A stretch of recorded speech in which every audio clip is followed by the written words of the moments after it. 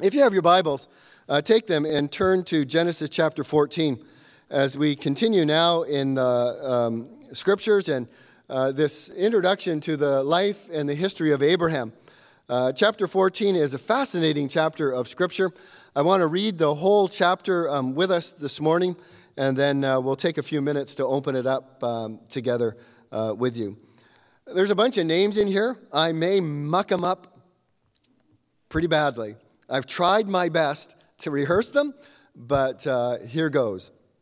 In the days of Amraphel, king of Shinar, Arioch, king of Elasar, Chedorlaomer, king of Elam, and Tidal, king of Golan. These kings made war with Bera, king of Sodom, Bersha, king of Gomorrah, Sinab, king of Admah, Shemember, king of Zeboim, and the king of Bela, that is Zoar. And all these joined forces in the valley of Siddim, that is the Salt Sea. 12 years they had served Chedorlaomer, but in the 13th year they rebelled. In the 14th year, Chedorlaomer and the kings who were with him came and defeated the Rephaim in Ashtoreth Karinaim, the Zuzim in Ham, the Emim in Shavath Kirithaim, and the Horites in their hill country of Seir, as far as El Param and the border of the wilderness. It sounds like one of the Star Wars movies, doesn't it? Then they turned back and came to En-Mishpat, that is Kadesh, and defeated all the country of the Amalekites and also the Amorites who were dwelling in Hazazon Tamar. Then the king of Sodom, the king of Gomorrah, the king of Admah, the king of Zeboim, the king of Bela, that is Zoar, went out and they joined battle in the valley of Siddim, where Chedorlaomer, king of Elam, Tidal, king of Goyim, Amraphel, king of Shinar, and Arioch, king of Elasar, 4 kings against 5. Now the valley of Siddim was full of bitumen pits, and as the kings of Sodom and Gomorrah fled, some fell into them, and the rest fled to the hill country. So the enemy took all the possessions of Sodom and Gomorrah, and all their provisions, and went their way. They also took Lot, the son of Abraham's brother, who was dwelling in Sodom, and his possessions, and went their way. Then one who escaped came and told Abraham the Hebrew, who was living by the oaks of Mamre, the Amorite, brother of Eshcol and of Aner. These were allies of Abraham. When Abraham heard that his kinsmen had been taken captive, he led forth his trained men, born in his house, 318 of them, and they went in pursuit as far as Dan. And he divided his forces against them by night, he and his servants, and defeated them and pursued them to Hobah, north of Damascus. Then he brought back all the possessions, and also brought back his kinsman Lot with his possessions, and the women and the people. After his return from the defeat of Chedorlaomer and the kings who were with him, the king of Sodom went out to meet him at the valley of Shavath, that is, the king's valley. And Melchizedek, king of Salem, brought out bread and wine. He was priest of God Most High. And he blessed him and said, "Blessed be Abraham by God Most High, possessor of heaven and earth, and blessed be God Most High, who has delivered your enemies into your hand." And Abraham gave him 1/10 of everything. And the king of Sodom said to Abraham, "Give me the persons, but take the goods for yourself."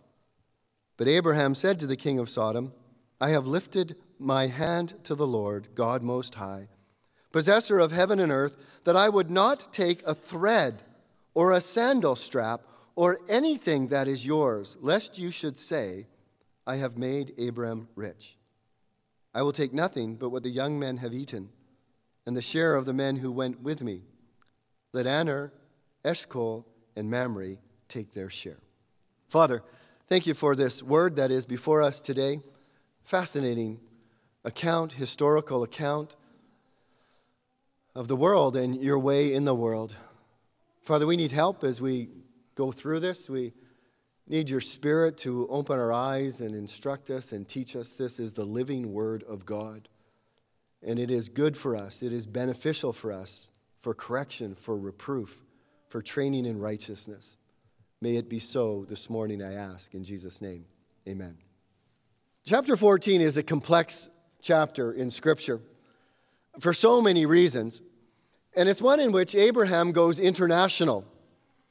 There is a military campaign described in 12 verses, which concludes with Lot, his nephew or kinsman, being taken captive.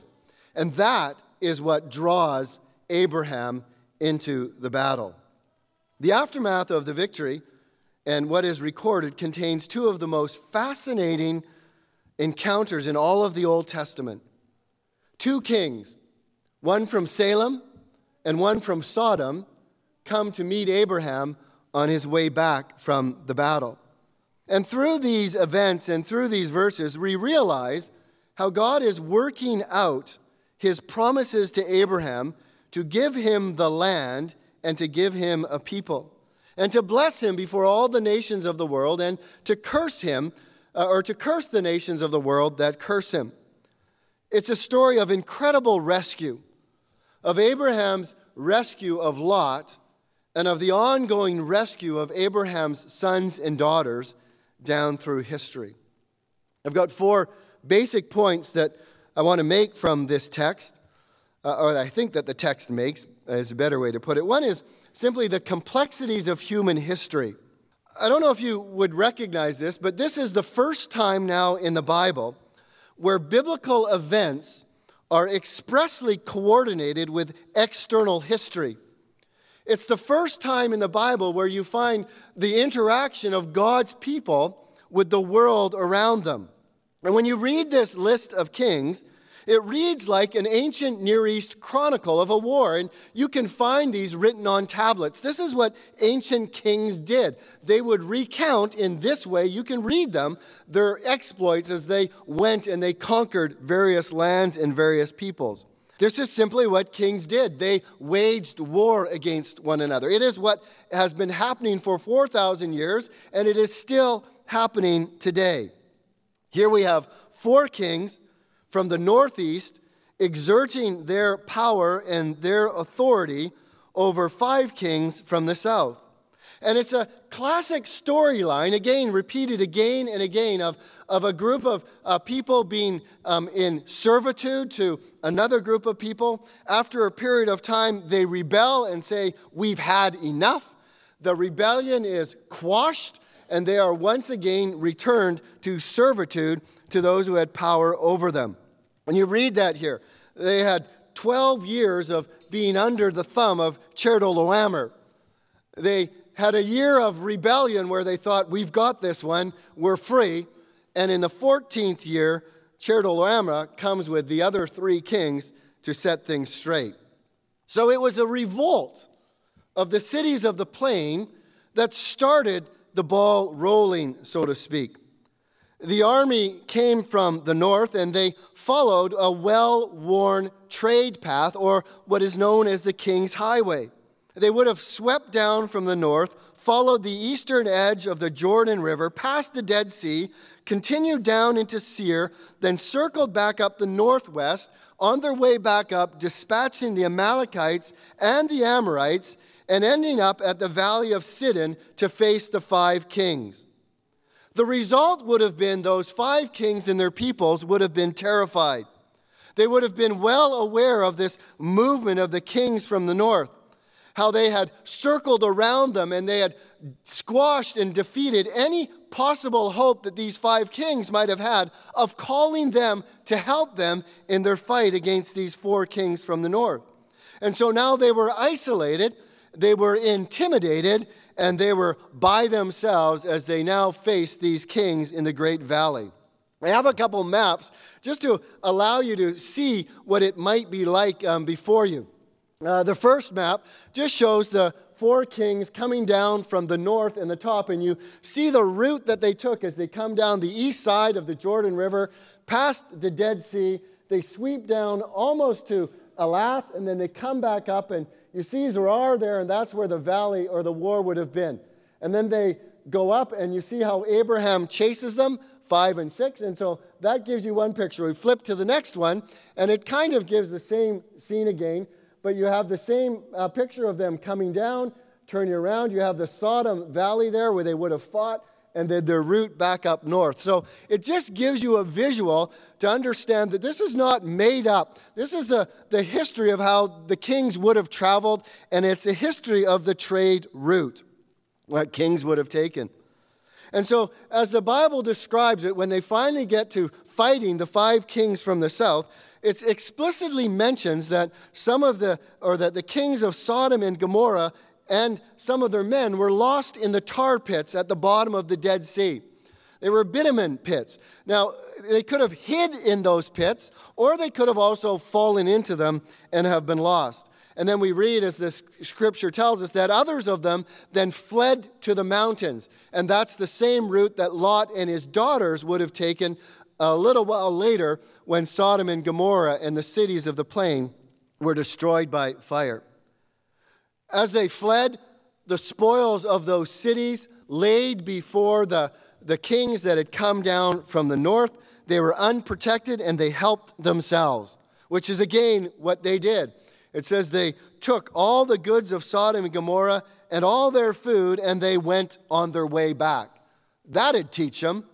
They would never rebel again as they lost their wives and their servants and their children and all their wealth taken by these kings from the north. But the Bible is very clear also.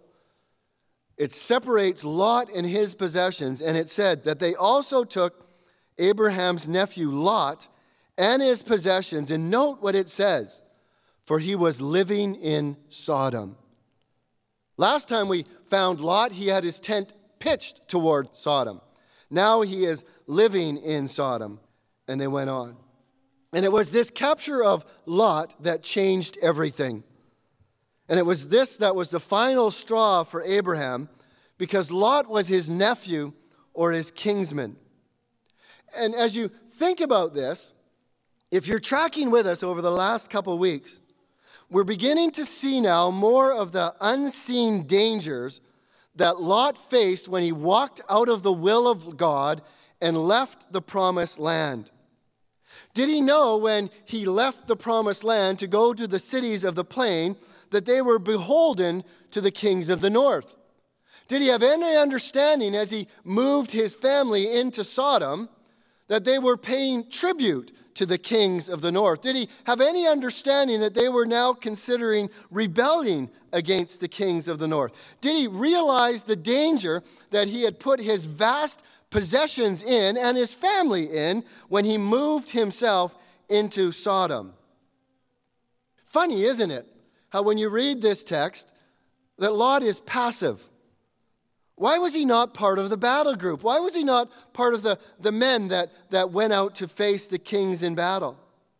He was actually in the cities, and when they came into the cities, they dragged him away with all his wealth. As this happened and they made their way back north, Abraham was informed that his nephew Lot had been taken captive. Abraham called out 318, specific number, 318 men who had been raised in his household, fighting men, trained men for war. It's the only time that word is ever used in the scriptures. And he joins forces with Mamre, Eshcol, and Aner, with whom he was bound by a treaty. And they also had some skin in the game because these kings had destroyed the Amorites, and Mamre and his brothers were Amorites. And so they had a reason to also join the battle with Abraham as he went chasing after these kings. They went up the King's Highway. They would have gone as far as Dan. And this is not a short trip. It would have been about 175 kilometers. That's a long journey to be chasing after a bunch of kings and all their armies and all their possessions. And in a surprise attack at night, which is often when you read in Scripture, and actually in the history of wars, this is the way how smaller armies often have an advantage and beat larger armies because they attack at night. And Abraham devised this plan to attack by night. They split up their forces. They ravaged these kings. They pushed them as far as just past Damascus, so another 65 kilometers. And then he made his way home. And he brought back all the goods and also all the Lot and all of his goods, as well as the women and the other people. And you say, well, what's going on here? On the one hand, you have the history of the world unfolding. And we might be tempted to think that what matters is world history. We might want to think that world history trumps redemptive history. That what really matters is what's going on outside these four walls in all the countries of the world in which we live. But that would be wrong. Because what this text and then numerous texts after it teach us is that world history is merely a backdrop for redemptive history. And that what really is going on in the world is God's way with his people. God's way with fulfilling his promise to Abraham to give him sons and daughters that are more numerous than the stars of the heavens and the sands of the sea. What is really going on is how God works out his plans and his purposes amidst the comings and goings of kings and of nations. And I bet if you were listening for the first time today, most of these kings that I read you have never heard of. But Abraham you have. All those kings have dropped off the important picture of world history, but Abraham remains front and center of world history. You see, we are children of the Most High God, and we need to embrace this and understand this. We live in nutty times. We live in a world that is in turmoil, both in wars and rumors of wars, and in this pandemic that is circulating around the globe. But the political craziness that is taking place in BC and in Canada and United States, it can consume us. This COVID stuff can distract us and just keep our eyes on earth rather than in heaven. But what we need to do is to realize that all this is secondary to what God is doing in your life as a child of God and my life and what God is doing in his church. Let me illustrate that in just a couple ways. And I've used some of these texts before.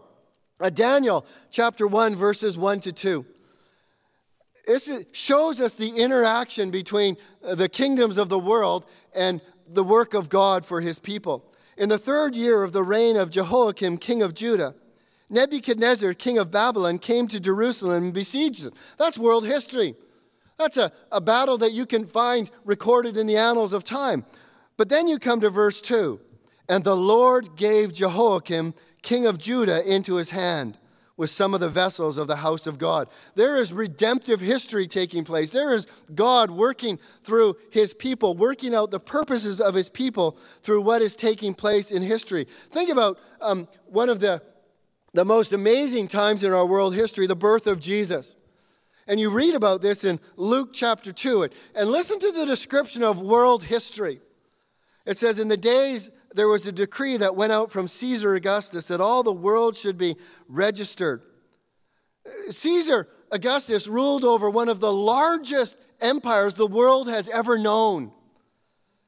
And this was the first registration when Quirinius was governor of Syria. And all went to be registered, each to his own town. And then this.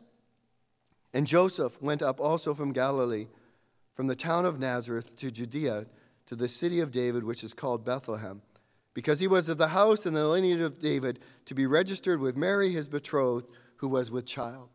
And as we know, what is the most important thing that came out of that time of history? It wasn't Caesar and the registration. It was what God was doing through Joseph and Mary to bring forth the birth of Christ. And then you can flip over to Luke chapter 3. And there, again, this fascinating account of world history and events of it. And it says, in the 15th year of the reign of Tiberius Caesar, there's one guy. Pontius Pilate was governor over Judah. There's another guy. King Herod being a tetrarch over Galilee. There's another guy. And his brother Philip, tetrarch of the region of Eritrea and Trachonitis. There's another guy. And Licinius, tetrarch of Albion, another guy, during the high priesthood of Annas and Caiaphas. And then this word, the word of the Lord came to John. It's amazing stuff. It's just a reminder to us that the stuff of world history is secondary. What matters is redemptive history and what God is doing to bring a people to himself. You just need to read the book of Daniel or the book of Revelation. And again, you see in those books the incredible worldwide history that unfolds. And yet at the center of that is the way of God and the work of God through and in the people of God. God's focus is on his children. Never lose sight of that in the world in which we live. God is working out his plan for his people and his children. The second thing that I want to point out, and I hope I can do this quickly, is simply the pointers to the historicity of Abraham. This chapter has been used by so many people to try and debunk the real history of Abraham, to say this is just a made-up story, it didn't happen. What I want us to understand, at least briefly, is the Bible is trustworthy. And it fits together. And it makes sense. And it is true. And it will be proved true. And God's word is true. And there are a number of difficulties in this chapter. As far as I understand, none of these kings and these cities have been positively identified. Genesis 14, though, is not a series of sort of brought together stories to make up some mythical thing that happened in the life of Abraham. There's too much going on here that makes sense historically. Just as I said before, the ways of the kings in wars. This is what kings do. The pathway that the kings would have taken down the king's highway or the trade route, the stops along the way, make sense as they line up. The geographical descriptions are accurate and sequentially true. The tar pits or the asphalt pits that are in the Dead Sea, there is evidence of those today. The fact that names have been updated and changed gives us a historical sense of reality here. That king of Bela, that it says that is Zor now, or the valley of Sidon, that is the Dead Sea, or they came back to invade En Mishpat, that is Kadesh. These are all pointers to the historicity of this account. And then out of nowhere we read of Abraham the Hebrew. This is the first time that word is used now to describe Abraham. There's some indications of where it may come from, but I'm not convinced of them. This is just simply the description now of Abraham the Hebrew. Some are troubled with the picture of Abraham as a warrior. Out of nowhere, he becomes an international figure, routing a formidable coalition of kings. We more readily associate with Abraham sort of a passivity, a pastoral role as he looks over sheep and cattle, and he lives in harmony with the people around him. But here we see Abraham defending the land that God has given him. And we find how this whole chapter fits together. It makes sense as you read it and understand what's going on. And then we have the appearance of Melchizedek. Strange, out of nowhere, this king of Salem comes on to the scene. The writer of Hebrews is in no doubt that this was a real king and a real priest who lived in real time and history. And so there are enough pointers in this text to give us assurance that this is real history and Abraham is a real person. I want to take a couple minutes now and just look at the intricacies that are involved in being part of the world but not of the world. It's a fascinating text to help us understand as God's people how we are to live in the world but not be of the world. And there's two ways that we can approach this. One is making a few comments about Lot, and the second is through the actions of Abraham, and in particular his response to the two kings that come and meet him as he's coming back with all the spoils of war.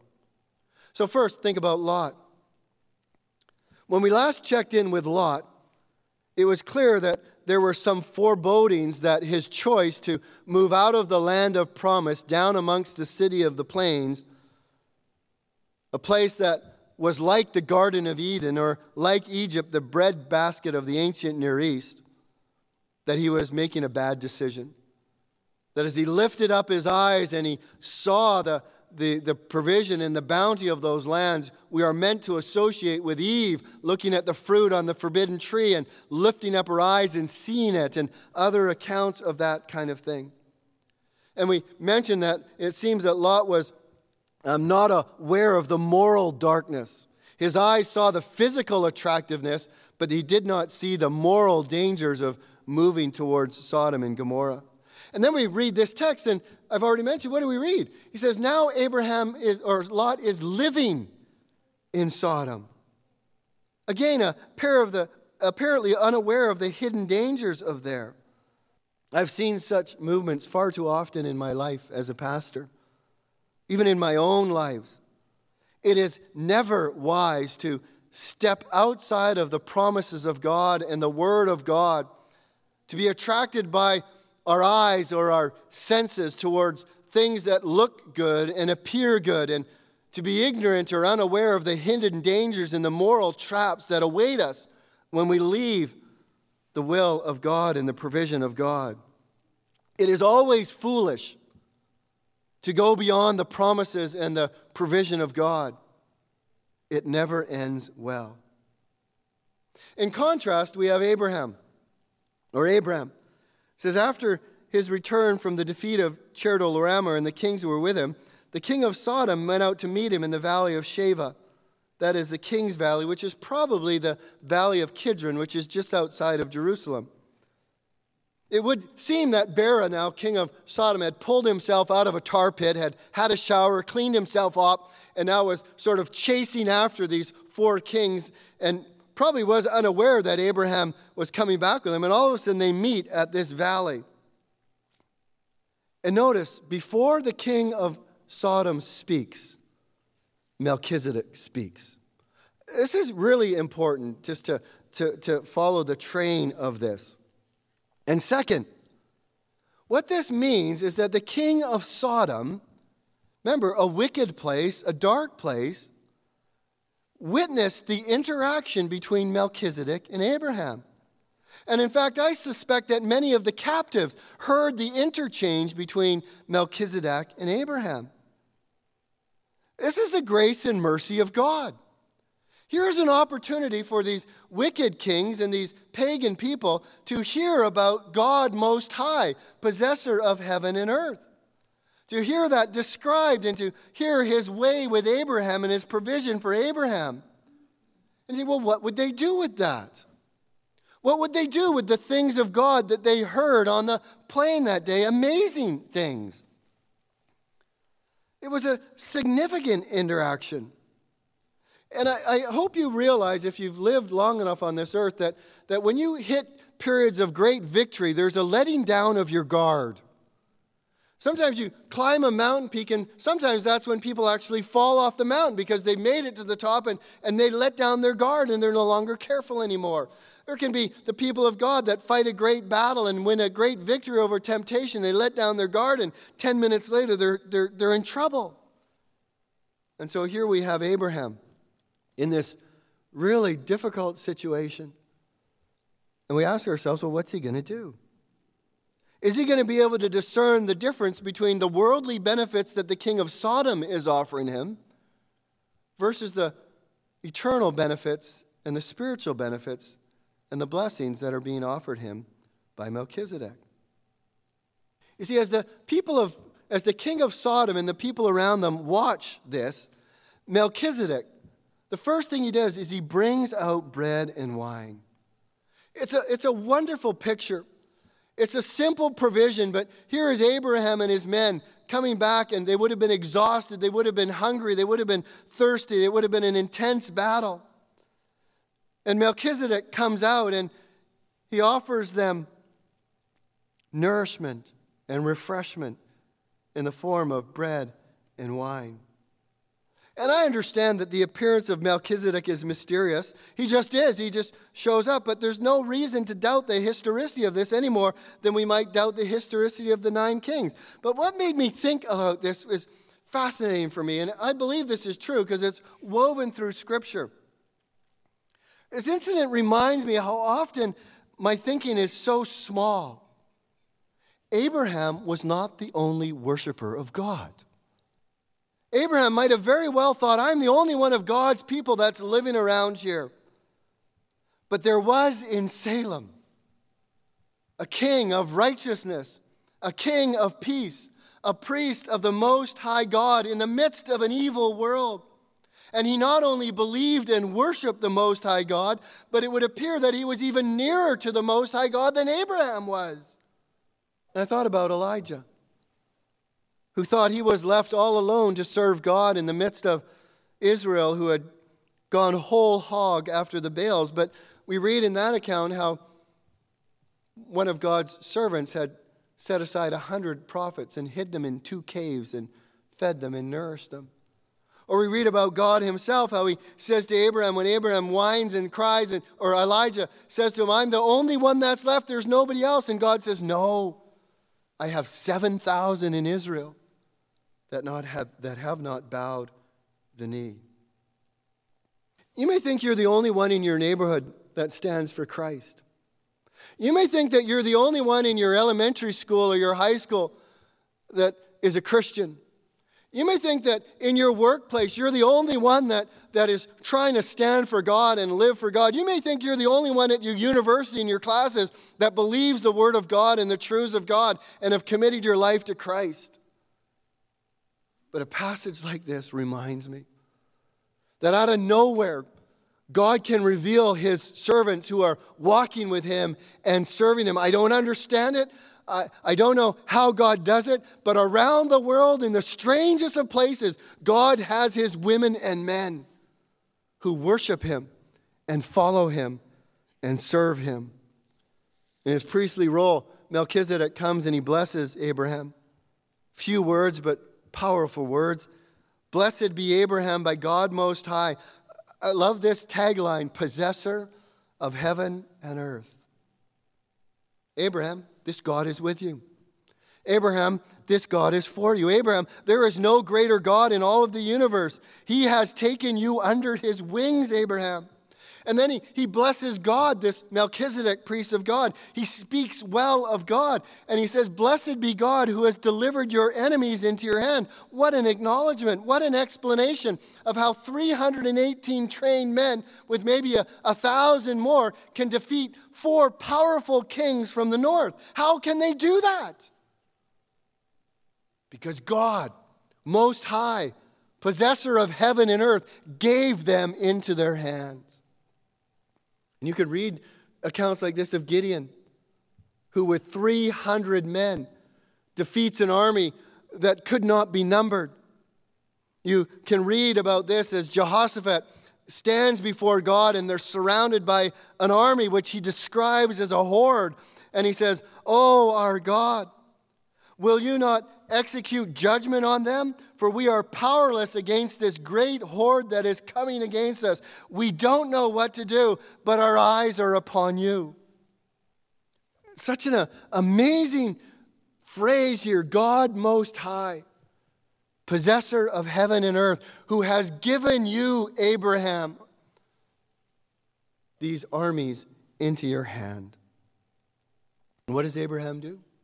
He worships God. He gives God 1/10 of all the spoils that he had accumulated. Loved ones, we need to fix our eyes and our minds on truths like this. Do you ever think of God in terms like this? El Elyon, God Most High. When you pray, when you walk, when you talk with God, is that one of the realities that fills your heart and mind? And then do you flow out of that into possessor of heaven and earth or creator of heaven and earth? That is, there's no one like that. No one. And that is the God that has rescued you. That is the God that has called you into relationship with him. Can you think of anyone greater? Can you think of anyone more powerful? If this is true, is there anything God cannot do? Is there anything God cannot provide? Is there any way God cannot help you? Is there anything or anyone that is outside of God's control? Outside of God's possession? Do you understand how a truth like this can influence your praying? Does a belief in this reality change your thinking? God Most High, possessor of heaven and earth. God is real. And that changes everything. What's amazing to me is after this exchange with the king of Salem, the king of Sodom now speaks. Remember, the king of Salem brought out to Abraham wine and bread? What does the king of Sodom say? Give me the persons, but take the goods for yourself. He's trying to dictate the terms of Abraham's relationship with him and in the world. And Abraham now had a significant choice to make. And I read this and reread this in my mind, and I thought very much of the temptation of Jesus as Satan took him up to the high place and said, listen, I'm going to show you all the kingdoms of the world. They're going to flash through your eyes. And if you just bow down to me, I will give you all of that. The king of Sodom is enticing Abram to make a deal with the devil. Who is the king of Sodom to demand anything? Who is the king of Sodom to be even able to propose such a deal? All the spoils of the war, all the people were Abraham's by right. He had captured them from the kings of the north. The disadvantage and the danger behind the offer of Sodom, or king of Sodom, could only be seen with the eyes of faith.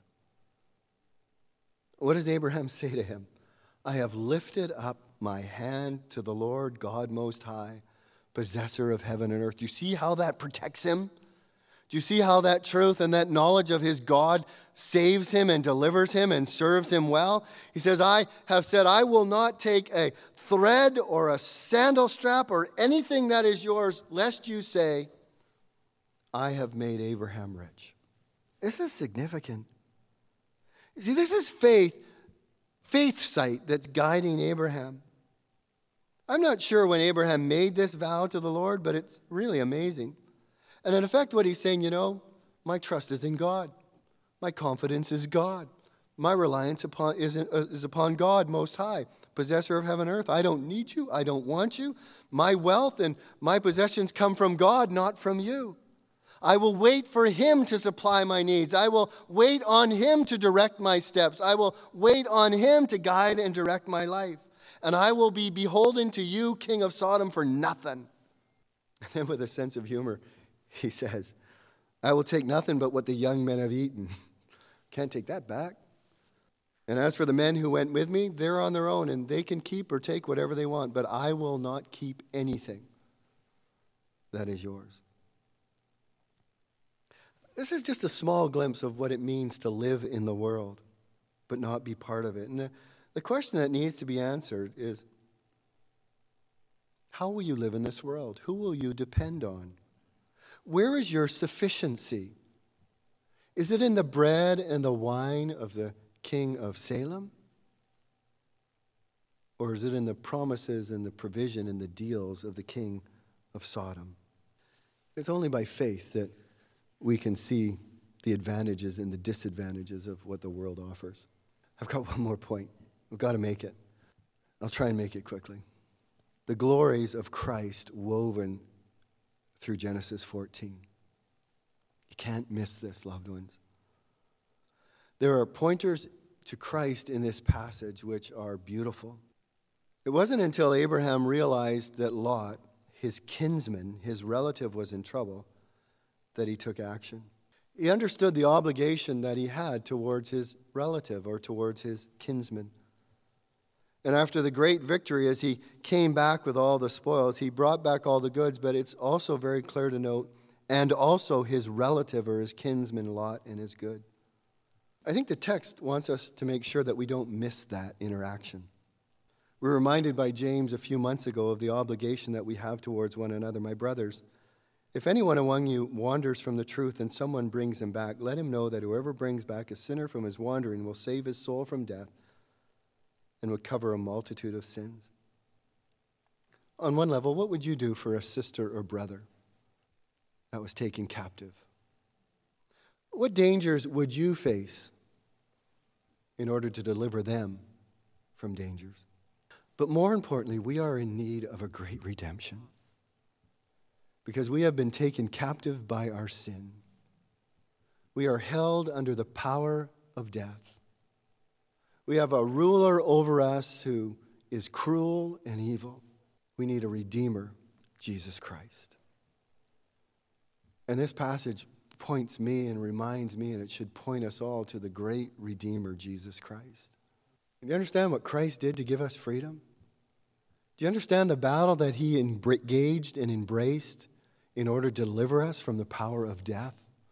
In order to deliver us from the captivity of sin? In order to deliver us from an eternity separated from God? Christ came to rescue you. Christ has fought for you. Christ has defeated the armies of heaven and hell for you. And God is able to make you alive together with Christ if you will but put your trust in him. And you will be able to say with Job, I know that my Redeemer lives. And in the last he shall stand. And then the second thing, the second glory, is Melchizedek. Melchizedek is meant to point us to Jesus Christ. It's amazing the way the story is told, but Hebrews brings that point to us that in Melchizedek we have a pointer to Jesus Christ.